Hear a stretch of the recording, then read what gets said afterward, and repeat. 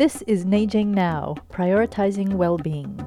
Neijing is the vitality that shields us from dis-ease. Neijing Now, demystifying medicine, cultivating resilience, empowering host resistance, prioritizing primary prevention. I'm Dr. Jayshree Chander. I welcome you to another short clip exploring Neijing Now. Today I'm speaking with Richie Mehta. He's a filmmaker based in Toronto. He's made a beautiful film called Siddharth about the resilience of the human spirit. Rishi, welcome to Neijing Now.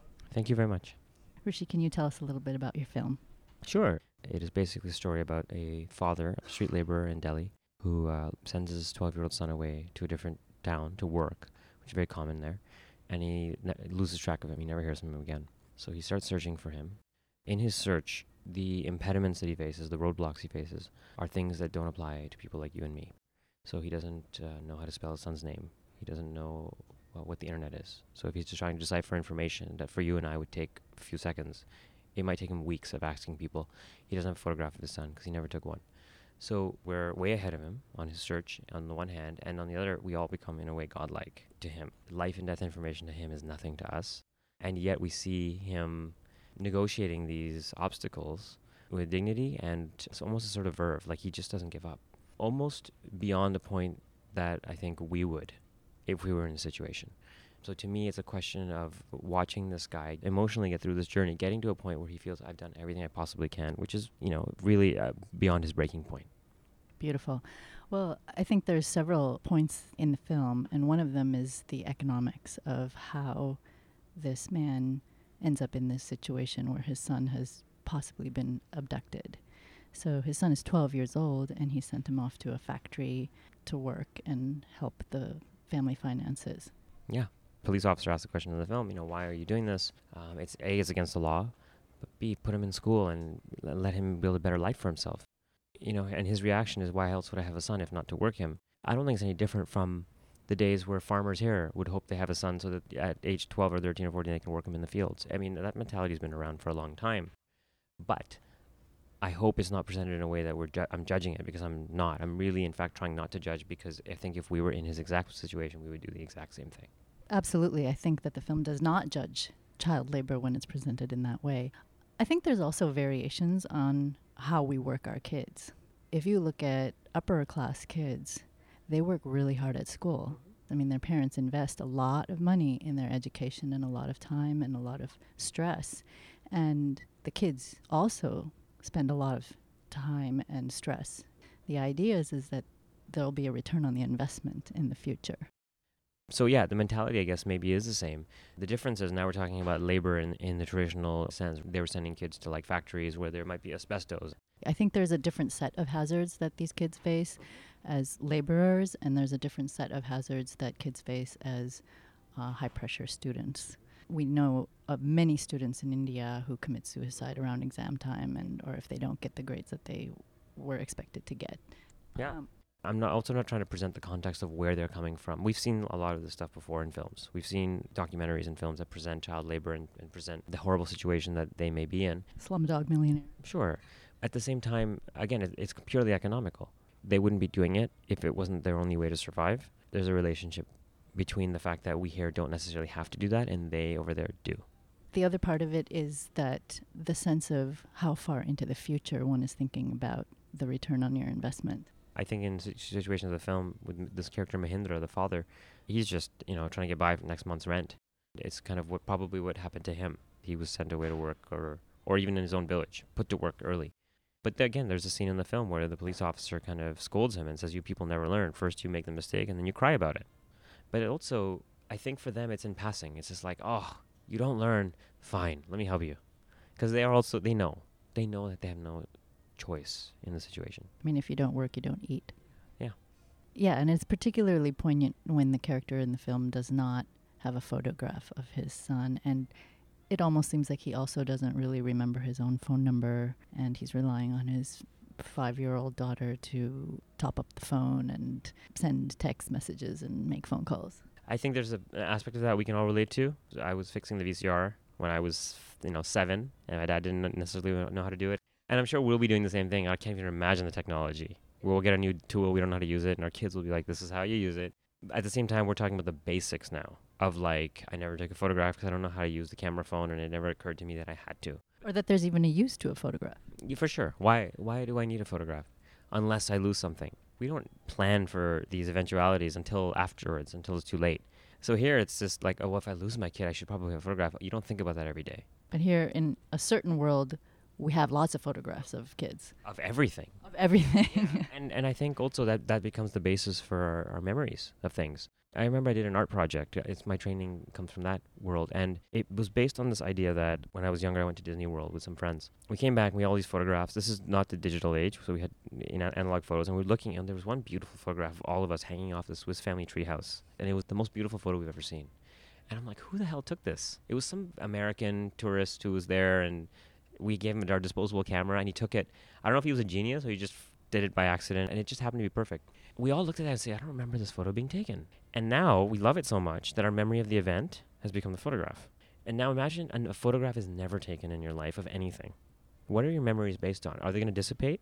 If it's the most important person in your life, and then they're gone, and you don't have the power of articulation, are you going to be able to describe what that person looks like? I mean, these are almost incomprehensible to us. And there's more parts of this world than not that live that way.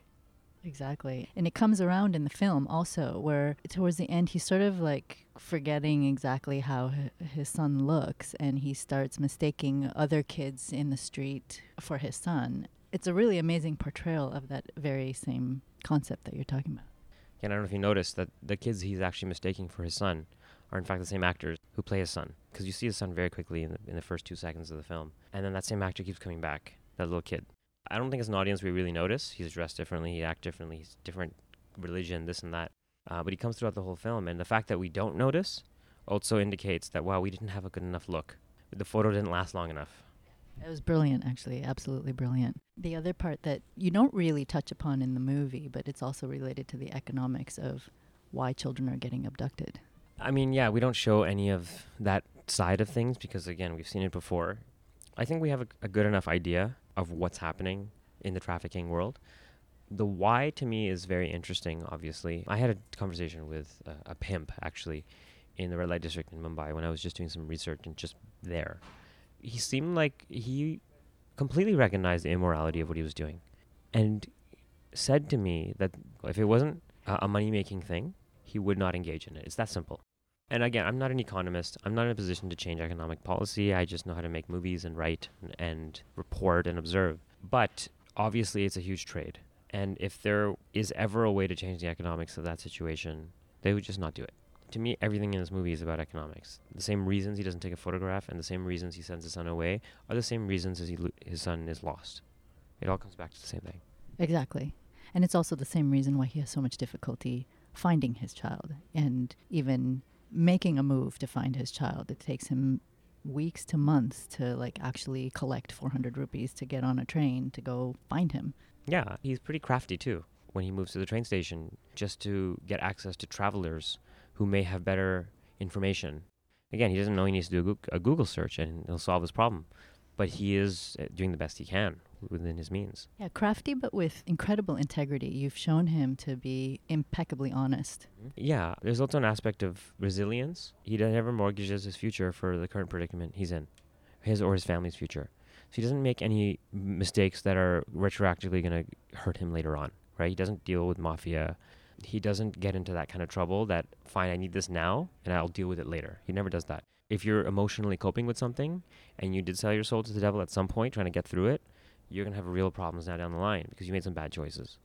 But if you draw a line in your own life that I would never cross this, no matter what the situation is, I think that line has to be pretty far. I mean, there are things I would be willing to do. I'd be willing to go pretty far. But I would never be willing to really cross my own moral, ethical boundaries for anything. I think if we stick to that, like this character, you can reach a point in any trauma where you say, I did the best I could, and then I move on. Yeah, absolutely. The way you demonstrate that is so artful. You're not bopping us over the head with his upstanding citizenship. You know? I actually feel he's kind of a lazy bum in the beginning. I mean, he fixes zippers on the streets. That's his job, which is to us almost whimsical. We look at this in the beginning, and we're like, is he fixing like a guy, people's zippers? That's all he does. That's his trade. The lead actor, Reggie Mehta, who's a wonderful actor in Delhi, who played this guy, he learned how to do that for the film, and it took him, I think, like half an hour or something to learn the whole industry. Well, he's probably pretty smart too. Well, yeah, but still, absolutely, but still, I mean, the chainwallas who do this, but basic education, basic labor class, they probably took a day to learn it. Still pretty easy. But by the end of the film, there's a very important reason he's got to go to work now, and that changes everything. And I think he walks differently when he goes to work at the end, and I think we all feel that. I think even in the middle, when he knows he has to earn a certain amount of money to get going. Yeah. I mean, in the middle, it's like, I have a short-term goal I must achieve. And then by the end, it's like, okay, well, without giving it away, I have a very, very long-term goal I have to achieve now. Yeah. Can you speak a little bit more about what you were thinking in terms of resilience and demonstrating resilience in this film? Yeah, I mean, it's based on a true story of a guy I met. We were in a rickshaw, and he asked me for help because he could detect I was educated, and my accent and my Hindi came from the region where he had sent his son to work, and he lost him. And the piece of information he required was so basic for me to access, but it was so important to him. And it had been a year since he sent his son away. He'd been asking every passenger. He told me, he's like, everyone I could ask, I did ask. And so it was long gone. There was nothing I could do because it had been too long. But the fact is, this guy, he was so matter of fact about this situation. And I said to myself that this guy would work forever and ask forever. And I think he's going to be okay. And it's not because he doesn't care. He really cares more than anything. But he recognizes the situation. He recognizes the reality. That realization is a huge awakening. Hence the name Siddharth. One of the meanings of the word, obviously a reference to Buddha and Prince Siddhartha, is search for absolute truth. And I think the absolute truth that this character realizes in reality and in the film I'm trying to portray, it's a hard truth, but at the same time, in realizing it, I think it becomes this issue of, I'm going to get through this with some help. And he gets a little bit of help from his father, but he's going to get through this. That, to me, is one of the most important points of the film, because we come from an environment here where there's a generally accepted fragility in so many of the things we do emotionally. The fact that we live in a quote-unquote self-actualized society, people can think themselves into a hole. And of course, we do have chemical imbalances. I mean, I've seen it firsthand, and I've experienced it with loved ones. At the same time, I do think there's a self-propagating, you can literally just fall into an abyss if you will it. And if you will it, you can get out of that abyss. You really can. And in this situation, I think this is a character who has limited intellectual capacity. We look at that and we recognize it all through the film. And then we say, my God, his emotional resilience is so much stronger because he's gone through the worst thing in the world and somehow he's gotten out of it. And I think plausibly. And that's what I'm trying to depict. So to me, it becomes a bit of a roadmap. If this guy can get through this, we can get through anything. I mean, a ton of bricks can fall on our heads or on our loved ones' heads. And there's a way through that. Yeah, absolutely. What do you think are the contributing factors to this character's resilience? One, you've said he has accepted, but I think there's other factors. And the recognition and acceptance, to me, is the tragedy of the film. It's not a question of fairness. And it's also a question of he knows he can't do anything to change the situation he's in. I think, and this is something that's very personal for me, I know that in any situation that I find tragic or that breaks my heart, literally, if I've done everything I can get through it. And that's the key here. This character does everything he possibly can, and he does it right. And he also has his breaking points, and he goes beyond his own pain threshold, physically and emotionally. And financially. I think that's important. If it really is a life and death situation, how far are you willing to go? If there's a fire in front of you, you may have to walk through it to get to the other side and then say, okay, there's nothing more I can do without complete self-destruction, which doesn't do anyone any good. So that, to me, is the key, that he did everything he possibly could, and he realized that by the end. Right. Beautiful. Very beautiful. Even beyond accepting status is also accepting the truth of your experience. So I didn't feel that at any point this character denied the truth of his pain. Yeah, no. There is pain, and we need to feel it and experience it. In this situation, you're dealing with a character who's in a class of people, laborers, and I think we've seen it here too, in the U.S., where you're not really allowed to express yourself because you're surrounded all the time by people of an upper class. They stick to themselves, and they just keep their head down and go to work. So over time, there's a bit of an emotional suppression happening where they don't express themselves. Certain stoicism. Yeah. I will say to myself, because I don't want to attract attention. I just want to go to work, make a living, get back home. Like my grandmother, for example, one of the most beautiful souls I've ever known. She's in Punjab now. I mean, she lived a whole life of servitude for everyone around her to this day. I mean, I'm a better human being because I spent so many decades with her, but her expression of joy is very subtle. That's not necessarily an Indian thing, as we know. It's a very loud culture. She never realized her dreams because she was never allowed to really have them. So when she expresses joy, it's quiet. It's bursting in her, but she doesn't really know how to express it. And this is a character, I think, who's very similar. The way I see resilience is that you experience the truth of it and you bounce back. That doesn't necessarily mean that you have no more pain. And it doesn't even necessarily mean that you have had to express your pain, but just that you have actually felt it. You're just continuing forth on your path, even with your pain. Sure, it becomes different when you're showing a film and you have to illustrate it. Which I think you do beautifully. If I go through anything that's extremely painful, I find that I don't actually express it either. Not to others, especially. I might express it to myself in my own way. But I recognize it, I feel it, and let it flow through the veins, and let it be with me, and let it propel me forward into very positive action for me and for others around me, because it's a very potent emotion. You can derive a lot of strength from it. People can channel it into anger. You can channel it into amazing positive energy too. Absolutely, well said. I think another factor in resilience is social support. I agree. And in the film, again, I really tried to show the people that he goes to for help are really trying to help him. They have the same issues that he does economically. Their heart goes out to him. I think we feel that. I mean, every time he goes to the phone stand guy to make a phone call, he always asks, how's it going? How's it going? It's very genuine.